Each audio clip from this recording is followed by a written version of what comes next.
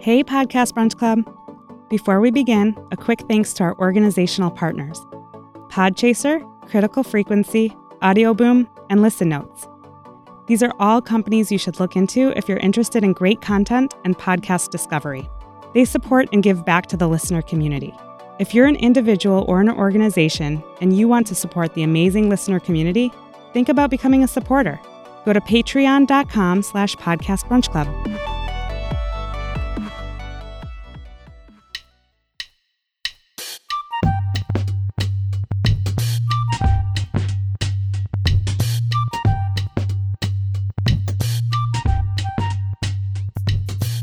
Hi, and welcome to the Podcast Brunch Club podcast. This month, we're exploring the theme of citizen science, and I'm here with Michelle Fay Cortez, the host of the Prognosis podcast from Bloomberg. We featured an episode of Prognosis called How to Build Your Own Artificial Pancreas. And you can find the podcast listening list at podcastbrunchclub.com/citizen-science. Welcome to the Podcast Brunch Club podcast, Michelle. Thanks. Happy to be here. Thank you. So why don't you start by telling us a little bit about your background and how you came about doing the show? So my background is in medical science. I've been covering this for about 25 years for Bloomberg. And generally, when it started all those years ago was basically I was reading medical research in the New England Journal of Medicine and JAMA and Nature and Science. Every single week, I read every journal every week. Most of the words. It was very intensive, especially for someone who doesn't really have a very big background in that. So it was a huge learning curve. And so that's what I've been doing has kind of become my expertise in terms of scientific knowledge. And then, the world has been changing, as we all know, and access to information has exploded. You can get it everywhere now. Used to be that you couldn't even get these journals unless you paid for them. Now you can get a lot of that stuff online. And you can do everything with YouTube. You can do podcasts. You can be on Twitter and social media. And so here we are moving into the 21st century. And Bloomberg decided to go with the podcast. And they asked me to host it based on, my years of experience in this particular area. And it was really a blast. Yeah, that's a good segue because I was going to ask you next. Why did Bloomberg, which everybody thinks of as a financial publication, decide to do a podcast on science? Well, so Bloomberg has really always had a science piece. We used to do quite a bit more of it. We actually used to really write about Cinderella planets and ancient ancestors and cave painting and all of that kind of stuff. And we have really kind of narrowed down into more of the financial and business implications.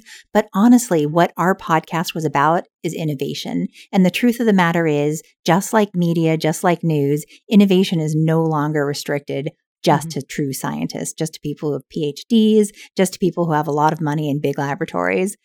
Anyone can do it now. So our podcast, our season was looking across innovation broadly, how people can do it, how companies can do it.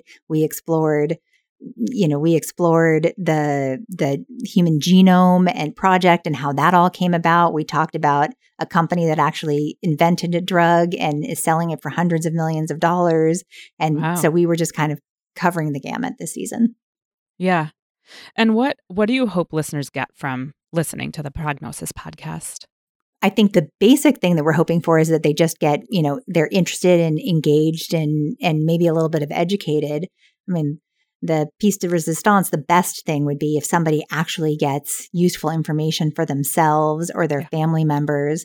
If somebody is a type 1 diabetic or has a family member who's a type 1 diabetic and doesn't know about these efforts that are underway for the episode that we're talking about for this week's podcast brunch, that's really great. We've actually gotten feedback from people who have said since listening that they have built their own artificial pancreas. So that's kind of amazing to think. Oh, that's awesome. Yeah, to think that you had an impact on someone's actual life. Like usually journalists can't do that so much, but that was really cool. But at the very least, what we want to give people is, good topic of conversation for, on the sidelines of a soccer game, or if you have a dinner party, you just got to talk to somebody, got something interesting to say. Yeah. I mean, I always joke about it with my friend, like that I will start almost every other sentence with, so I heard on this podcast. My husband has gotten to the point where he rolls his eyes. He's like, oh, really? Like, really? You're listening to podcasts all the time?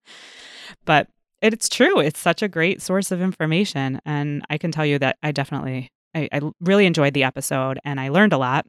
And I actually have a medical device implanted in my back. It's called a spinal cord stimulator. I don't know if you've ever heard of this or you know what it is. I'm sure you do, but I describe it like a pacemaker for your spinal nerves.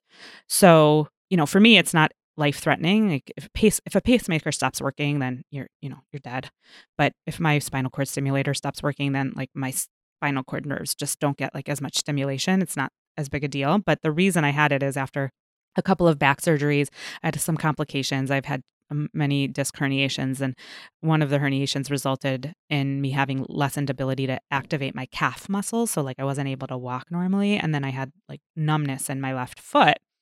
And so after years of trying different things, I've decided to, implant this device. And it's so crazy. I mean, it literally is like I have an iPhone, an actual iPhone that talks to my device that is in my body. So it's kind of crazy. And the idea of like me hacking it is one thing.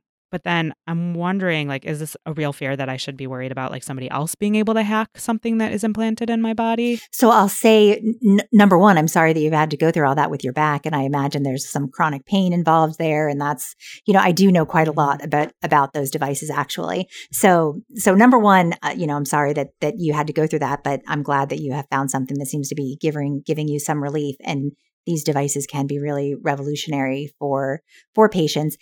And what you're talking about, people hacking in, there's two different pieces to that. Like what you're doing is not hacking. What you're doing is, an incredibly researched, involved process. Like those companies have worked so to tiny little specifications, making sure that they're doing everything right and trying to make it as easy for patients as they possibly can.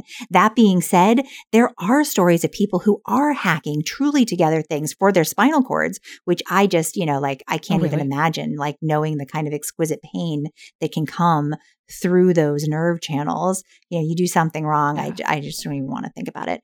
But so in that particular respect, what you're doing is not hacking. Somebody else could do it to their own body. I think they'd be crazy too, but there are reports of people doing it.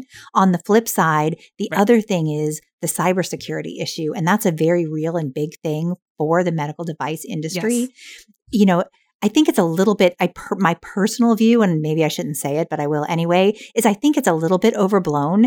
If you want to go in and try to kill somebody by, fooling around with their pacemaker, you could probably kill them a lot easier than, if you have that skill to change their pacemaker, you could probably do something else. But, in this world, everything is, crazy. There could be some hacker in some foreign country that is going to do that and, try to bribe you or something.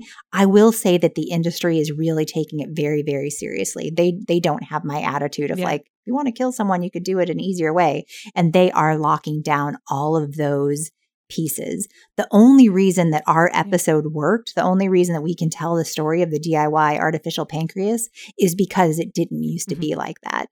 But in order to do what we talk about in our episode is because Medtronic's old devices used to have a back door that you could hack into. You can't do that with the current devices. They've all shut all those devices down. So is it possible? Yes. Yeah. Would I spend any amount of time really worrying about it? Really, no, I wouldn't personally. Yeah.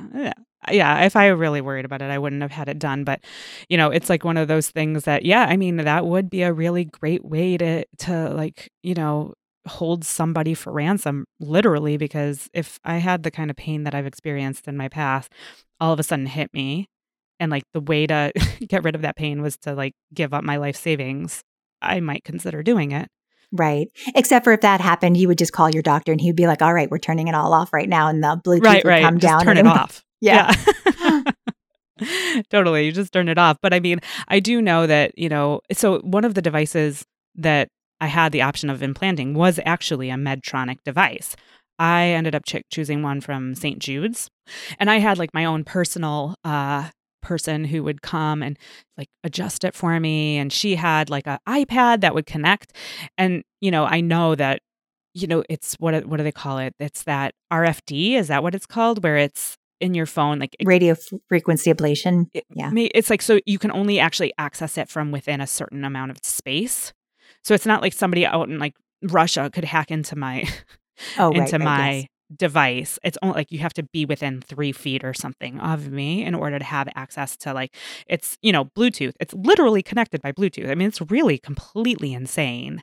And I kind of feel like a robot somehow. Like I have a device that talks to, it's really very strange, but I do You're kind of just a think little about bit that. bionic. That's all there is to it. Yeah, bionic. I like it. I'm a bionic woman. So yeah, I mean, I just always think about that personally in terms of hacking. You just, you like Medtronic thinks that they closed all the doors, but like, did they know? They didn't even know that one door was open to begin with. Oh, they probably knew that door was open. I think they just didn't think anybody else was going to go looking for it. Which also Okay. raises the possibility, though, that you're right, that, that because of this radio frequency that they're running it on means that people have to be within 3 feet. But then is there a way that you can boost it? Can you go over a different network, a different access point? I mean, boy, all of that is way over my head. Is there the potential there? I'm sure that there is the potential there, but is anyone going to actually? I mean, this would be a great sci-fi movie, right? Like a very good premise for a sci-fi movie or one of those like doomsday movies. Yeah, where the evil villains are taking over, creating hordes of people working at their own behest because they've hacked into their medical devices, and totally. It's like a zombie thing, except for you're not a zombie. You're just co-opted by evil hackers. Yeah. So anybody out there who's listening and is interested in writing a script, there you go. We just gave you one. You're welcome. So citizen science and DIY bio, I mean, I feel like it's a pretty new concept, and I can see how it's pretty contentious. I mean, the FDA exists for a reason. There's regulation for a reason. But, so it's kind of scary if you think about it. I was listening to another one of your episodes, and I think they mentioned that actually human DNA is pretty easy to get your hands on. You just order it. And so like, it's pretty scary if you think about it. And so my question is like, what are your feelings about the field, especially when it comes to ethics and that kind of thing? Well, I agree with you that citizen science is really new in terms of a label. I do think that citizens have been involved in science. We hear about, counting birds and all that kind of stuff for decades and decades and decades. But this label is really interesting. And, the Science Disrupt podcast that is actually part of this group as well, they went into that quite a bit. It was really interesting. Karen Cooper, she's a professor. I forget exactly which university she's at, and she wrote a book about citizen science and talked about how it is kind of coming about, and she wants to get people more involved in that. And I think that there is a lot of areas where that's really a great thing to do, and I think it should be embraced because not only does it enrich people's lives who are involved in it, it makes science more accessible and it makes science better. You're getting more people involved. You're getting more ideas and thoughts and perspectives. It's a brilliant idea. But in the world that I'm in, when you're talking about people's health, and I mean, truly when you're talking about, going into someone's spine or into their circulatory system, there's all kinds of risks there. So I think that you have to do it really, really carefully.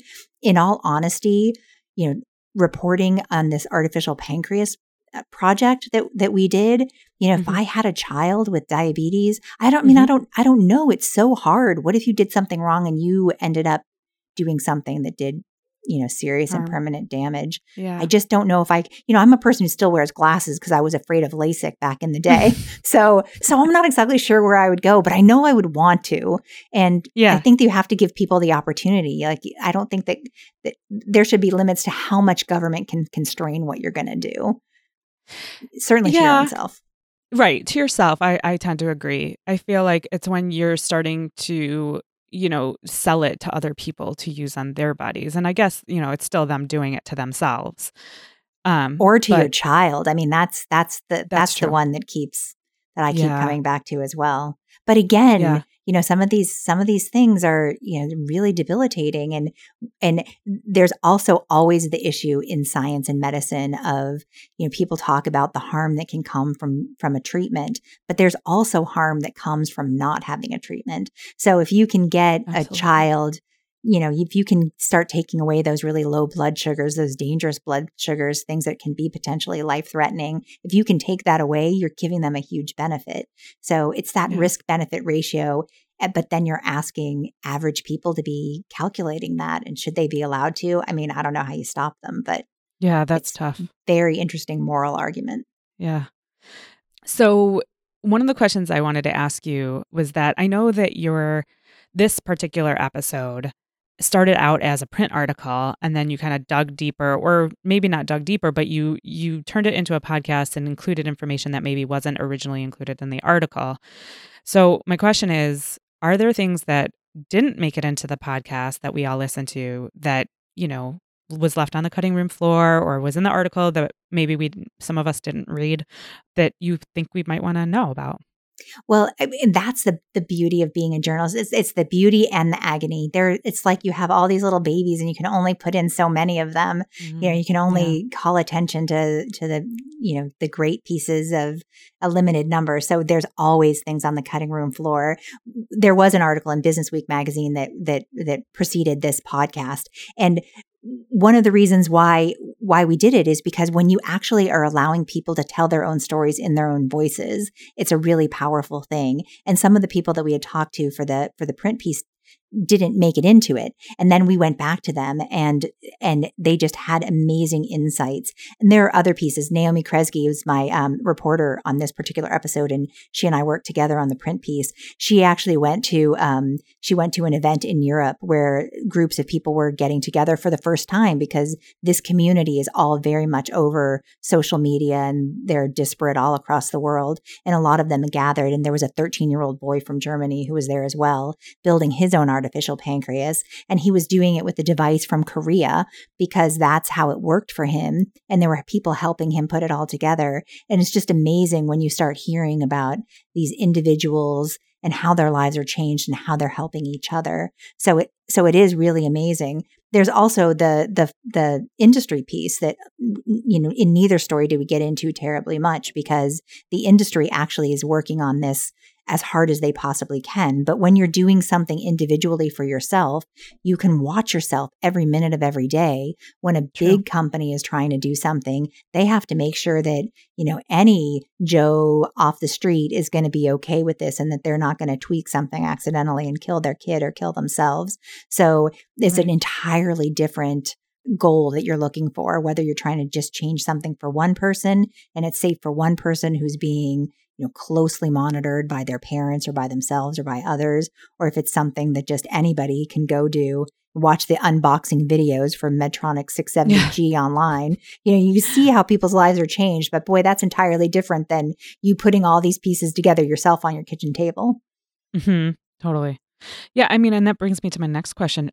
Are you worried about these experiments that are done in these DIY labs?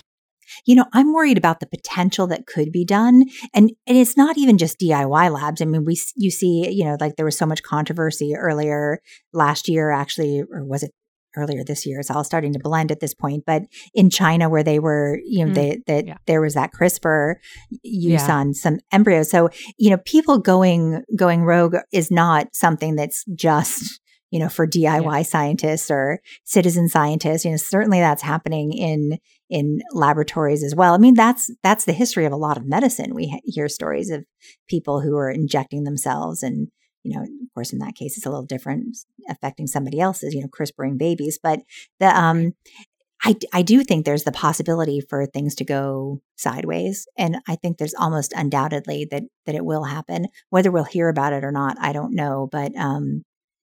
But again, you can't stop that. There's, you can't follow everybody, can't watch everybody, can't limit everything. So, there definitely needs to be regulation and oversight, but you also have to respect the limits. Yeah. And it sort of scares me a little bit in terms of not just the damage that you can do to the individual, but the damage that you could potentially do to the entire human race, especially when you're messing with genetics and genes. If everybody's messing with embryos now, in generations and generations and generations later, how is that going to affect the human race? Yeah, I tell you what, I hope that there's people who have a lot more expertise and a lot more high-level knowledge who are debating those exact issues right now and making sure that we're safe. I mean, you just have to hope that that is being done. Although, again, bringing it back to citizen science, right? Like, from my Citizen Disrupt podcast that I was listening to, that was exactly one of the points, that was made by Dave Gustin. He was saying that, we really need to involve citizens in some of these topics. When you're talking about nanotechnology or CRISPR, you need to know what the average person wants, what the goals of humanity are. And really, scientists don't have any kind of a control. Like, they're not the ones that should be able to decide that. That's something for everyone to weigh in on, the research agenda. And so involving citizens in that, especially if it's a disease or a category where certain people are the ones who are going to be affected by it, you really need to have them participating. Yeah, I agree. Well, I don't want to take up too much more of your time, but before we wrap up, I wanted to ask you a question that we ask all of our guests. As you know, at most of our podcast Brunch Club meetings, we kind of always diverge and talk about what we're listening to lately, what we're loving lately. So I have a question for you. Do you have a podcast recommendation for the community? So I'll be honest, I am a leapfrog kind of a listener. I will see something on social media where someone will say, this is a podcast you can't miss, or here's something great. So I don't regularly listen. I don't have like a podcast playlist that when I'm in my car, I hit and listen to everything. But there are a few in my industry that I have found really, really interesting. So like Sarah Cliff, for example, of Vox, does The Impact. And she talks about really interesting things, stories about medicine and people and things that you wouldn't expect. So I would really listen to the impact of what she's doing. She's also doing incredible work on the cost of emergency room visits and balance billing and that kind of stuff. So it's really amazing. And then yesterday I was at the University of Minnesota for a conference and I listened to Emily Grassley. She is really amazing. I'm sure probably most people have listened to The Brain Scoop, but I was unfamiliar with it. And I came home last night and listened to 3 episodes and it was really, really amazing. I am not familiar with it. Oh, and you're in Chicago. So yeah, she's the chief curiosity correspondent at the Field Museum in Chicago. Oh, I know her. I don't know her, but I've heard of her job title and I'm like, how do you get a job title like that? I want that job. I just want that job title. Oh my God. I mean, she's an artist too. She's an artist who didn't do science at all. And then she fell in love with a museum and the artifacts that they had and the exhibits that weren't actually exhibited, but, skulls and that sort of a thing. And so she was interested in them from her artistic perspective. And then as she got more and more involved in the actual running of the museum so that she could get access to those artifacts so that she could draw them, she found herself doing less of the art and doing more of the science. Yeah. And it's an incredible story. Yeah. But her podcast is The Brain Scoop and it's really, really great. And some of it is for scientists and for people who, really care about specifics. And some of it is for, the taxonomy of candy. How is an M&M like a Reese's Pieces, like a Reese's Cup, like, a gummy bear. So if you're curious how they all fit together, she actually goes into it. Oh my gosh, that's got to be the best job ever. I think she also has a YouTube channel. I could be wrong about that. Yeah, no, she does. So the final question is just how can listeners connect with you and find out more about the Prognosis podcast? On Bloomberg.com, you can just look /podcast or Prognosis podcast. On Apple, we have a website. It's also called Prognosis. And or people can just send me an email. I'm around. mcortez@bloomberg.net. Awesome. Well, thank you so much, Michelle, for joining us. It was a pleasure. Oh, it was great talking to you. Thanks so much, Adela.